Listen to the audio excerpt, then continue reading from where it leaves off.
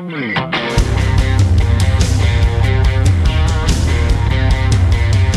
to ContenderCast, a global leadership and consumer industries entrepreneurship podcast centered on shining a light on bright ideas. And now, here's your host, Justin Hahnemann. Thanks for listening. Thanks for tuning in. Thanks for downloading. It's Justin Hahnemann on the ContenderCast. We're shining a light on bright ideas today in the fashion world. And oh, by the way, a segment of fashion and clothing I've never covered, 300 plus episodes.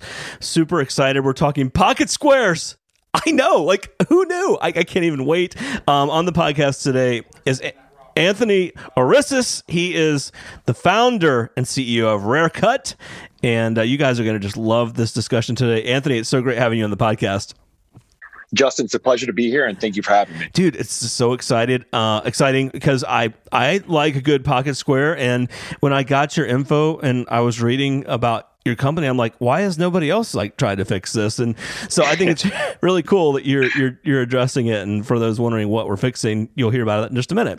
All right, cool. So Anthony, dude, your background, I loved. I mean, you've done all kinds of different things, and most of it's in medical device or medical, like that space. So how do you go from that to starting Rarecut?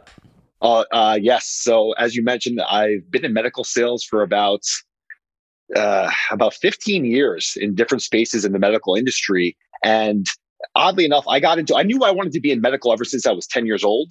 My uncle in Greece has a distributorship, and I would go there every other summer, pretty much like most Greek kids do. And he'd take me on the field with him. We'd meet with doctors, and we'd just kind of get to see the behind the scenes of his job. And I remember being in, I think it was like 6th or 7th grade, they're going around the room and they're like, what's everyone want to be when they get older? And one kid's like, an astronaut. Another kid's like, in the NBA. And I'm like, I want to sell medical devices. And they're like, who is this kid? But you know what? I will say that kid's not an astronaut. The other kid's not in the NBA, but I do sell medical devices. So that's pretty awesome. Into it. Yeah. Well, the cool thing is you developed like great sales and relationship skills, right? And I'm guessing because you spent so much time in that industry, in that space, that you validated that that's something you really enjoy and you're good at.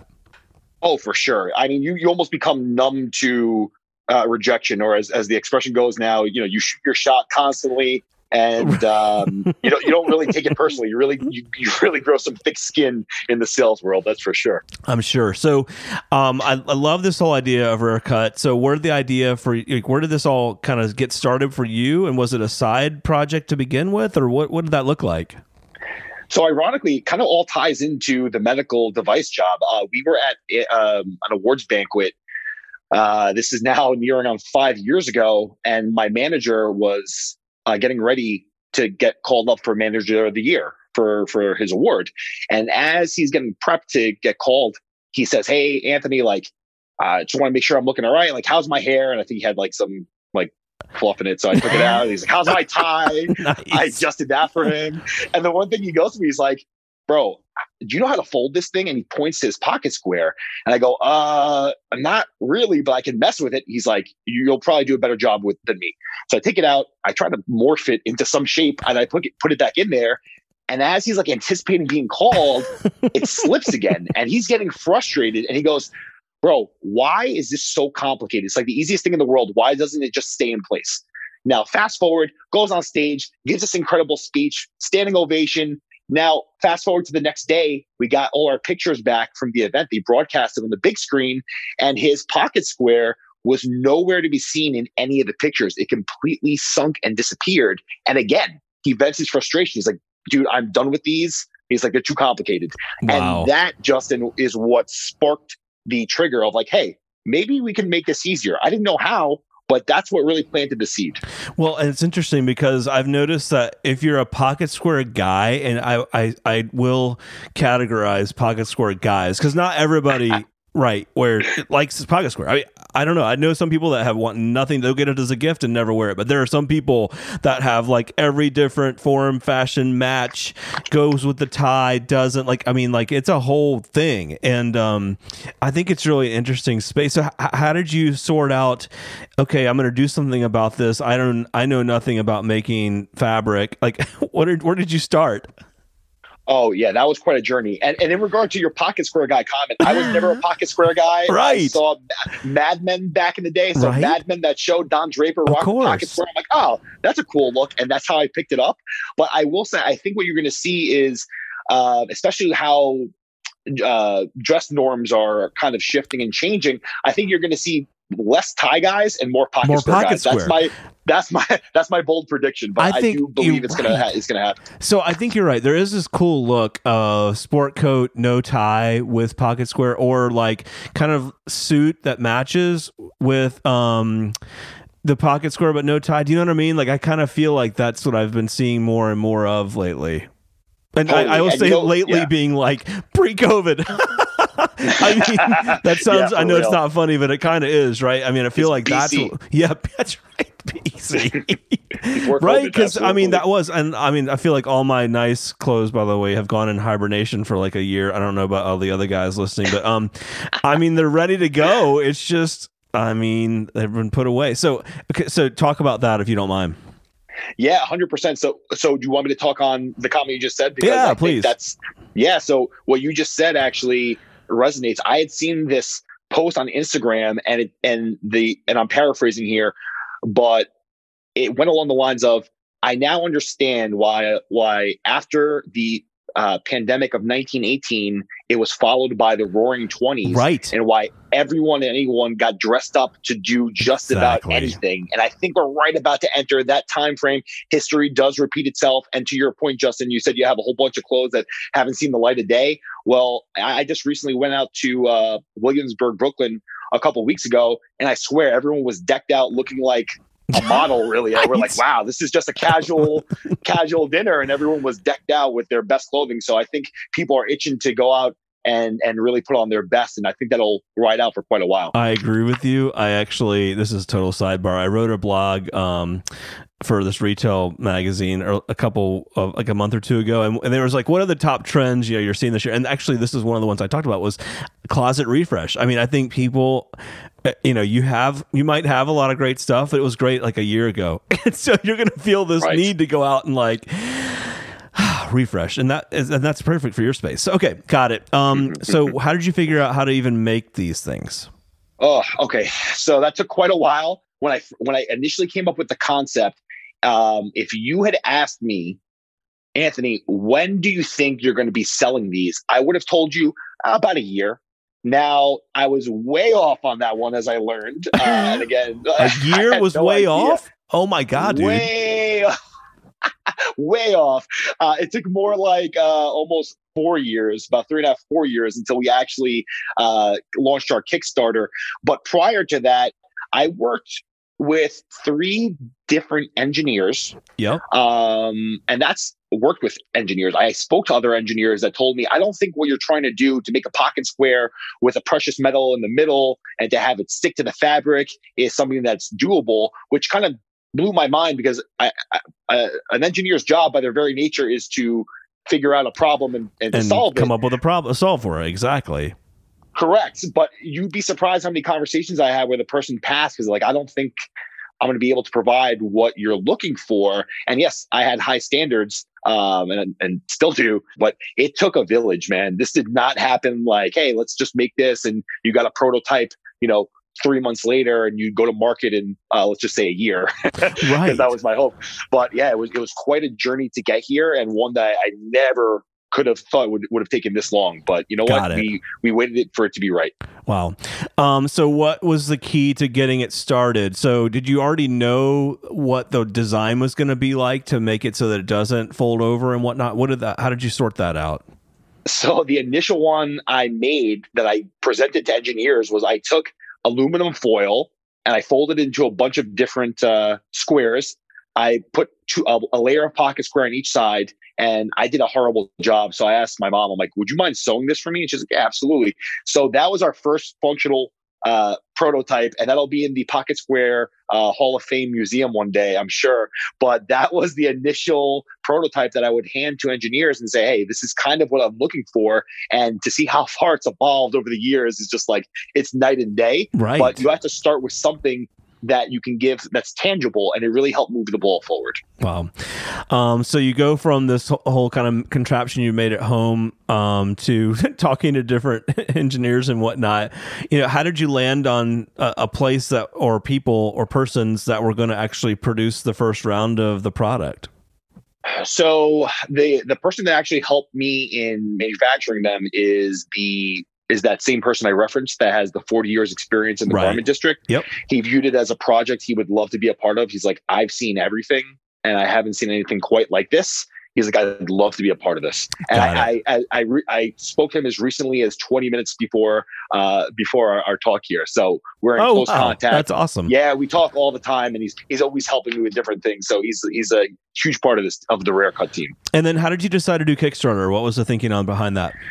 So Kickstarter, I was hell-bent on doing Kickstarter. I'd say when I first came up with the idea, at this point, like I said, it's almost 5 years ago. That's crazy. And yeah, I trust me, I can't believe it.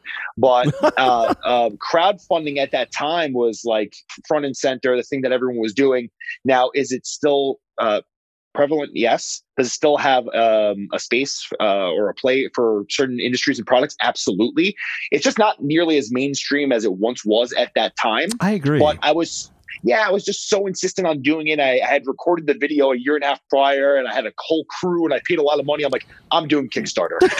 I'm not putting this video to waste. And I got to tell you, and not specifically Kickstarter, but any crowdfunding or platform is really a place to learn right before you go to market and start your e-commerce site. And the benefit is that you have a very forgiving audience and fan base, and they know that, a lot of customers know that you're gonna encounter many challenges that you could never have foreseen coming.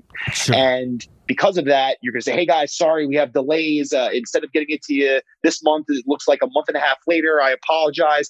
And the audience is pretty understanding of that, as opposed to going straight to e-commerce, somebody ordering something for a specific occasion, like a birthday or a wedding, and then saying, hey, sorry, we can't get it for 2 months. Well, that's how you can burn bridges. So it's a good place to get things started off for a brand new company and to learn the ropes. Wow, that's interesting. So you go through the process, you start to figure out product. Did you start building a fan base? I guess you did sort of from Kickstarter, but how did you start to build awareness of the product so that you could start selling product, gaining interest in the brand and whatnot? So Kickstarter was huge. We actually surpassed $50,000 in sales in a 30-day window at a time that was the middle of COVID, where no one, including myself, the founder of this company, was wearing sweats pretty much every day. Totally, exactly. So this completely surpassed our expectations, and the feedback that we've gotten from customers, honestly, was very validating and very touching as well. I would say that I've been getting the word out for a number of years. I'm someone that when I was moving the ball forward with Rare Cut and my invention, I would post a little something on my Instagram story or my Facebook. Sure. So when I'd see people at parties, when there were parties, people would come up to me and be like, Anthony, how's Rare Cut coming along? Like this. So, they'd always keep up and check in with me. So that way, when I announced to the world that, hey, we're dropping on September 23rd, 2020, it wasn't like, hey, what are you releasing? What is this? Everyone pretty much was familiar that something was brewing and this was in the works. So it really helped in just letting the red carpet out and just announcing to the world and to my audience of what was on the horizon. And in turn, they told more people because they saw my passion, my excitement. And I think when you have that enthusiasm and that positivity about your product and your brand, it's contagious, and people want to share. Energy is contagious. I was just having this conversation an hour and a half ago. Energy is contagious either way. And if someone is negative energy, man, I just avoid. But if you get with somebody that's positive energy and you just feel it, it feeds you, right? So cool. So what are the keys to growth, man? We're coming out of COVID. Things are opening up. What's the key to getting this thing really moving? So the key to growth, there's organic growth that I believe will happen, and then there's what's within our control. So what's organic growth is that, partially has to do with the conversation we had earlier. People itching to go back out, right? And get what's around the corner. Wedding season. We're going to be going to weddings. It's going to be booming. Dude, people, it's going to be, everything is going to be exploding.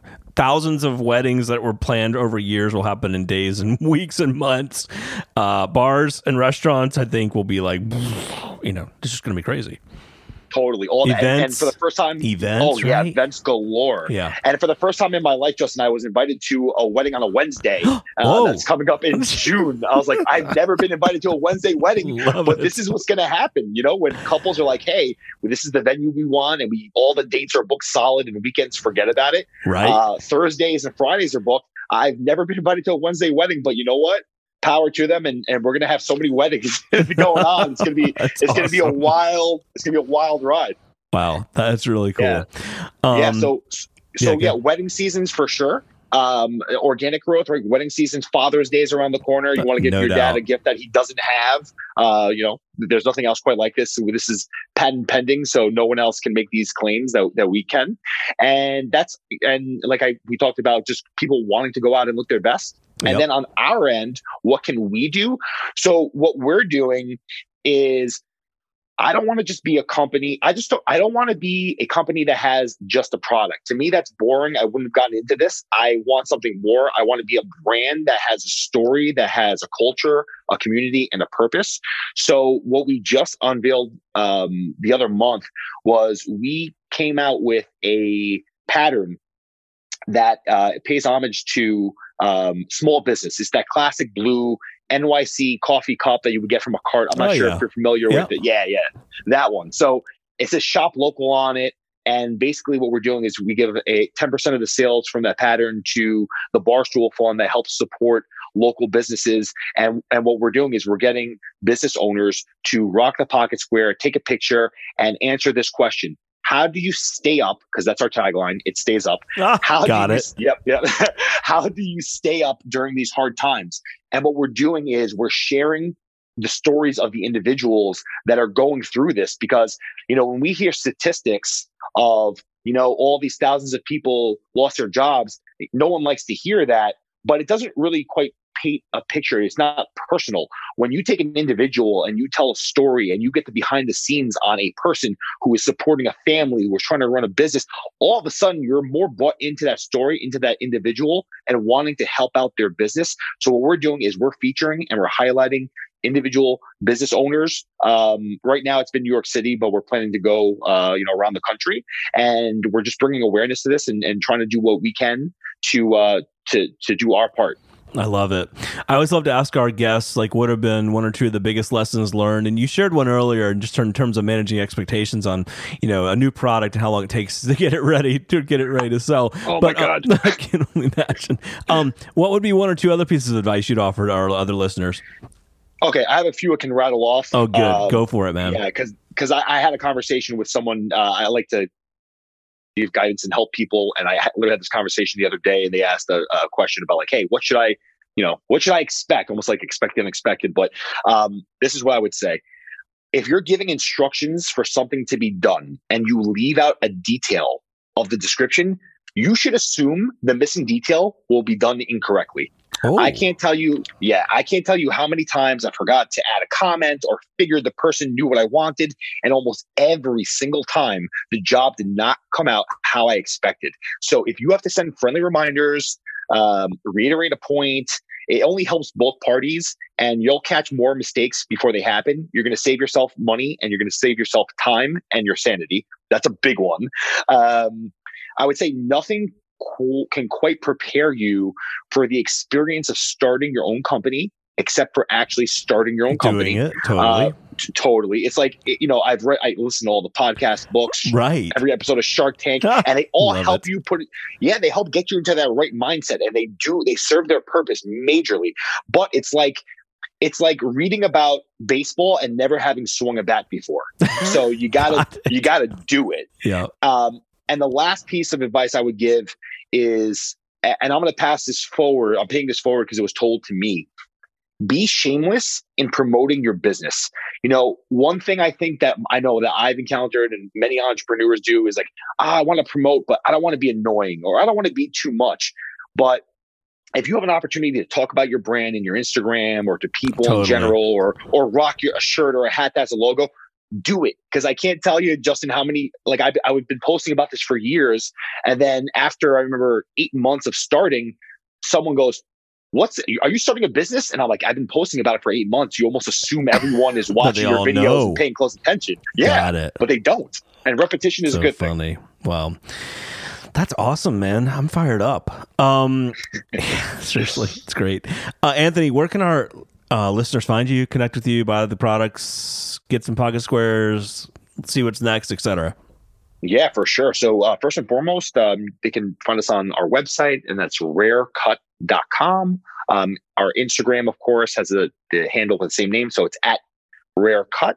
If they want to learn more about me as an entrepreneur, it's at Anthony Orissis. Right. And that's where that's pretty much the main handles. Dude, I love it. I think Rare Cut's a cool idea. I'm excited for you. I mean, you get lots of runway in front of you. Great time to be in the market and ready to go. I think this is going to be an exciting time, and I hope you'll come back on down the road, Anthony, and share with us some more lessons learned. I think you've got some great ones, and I love how you framed, just how to think about some of the challenges that come with growing a business.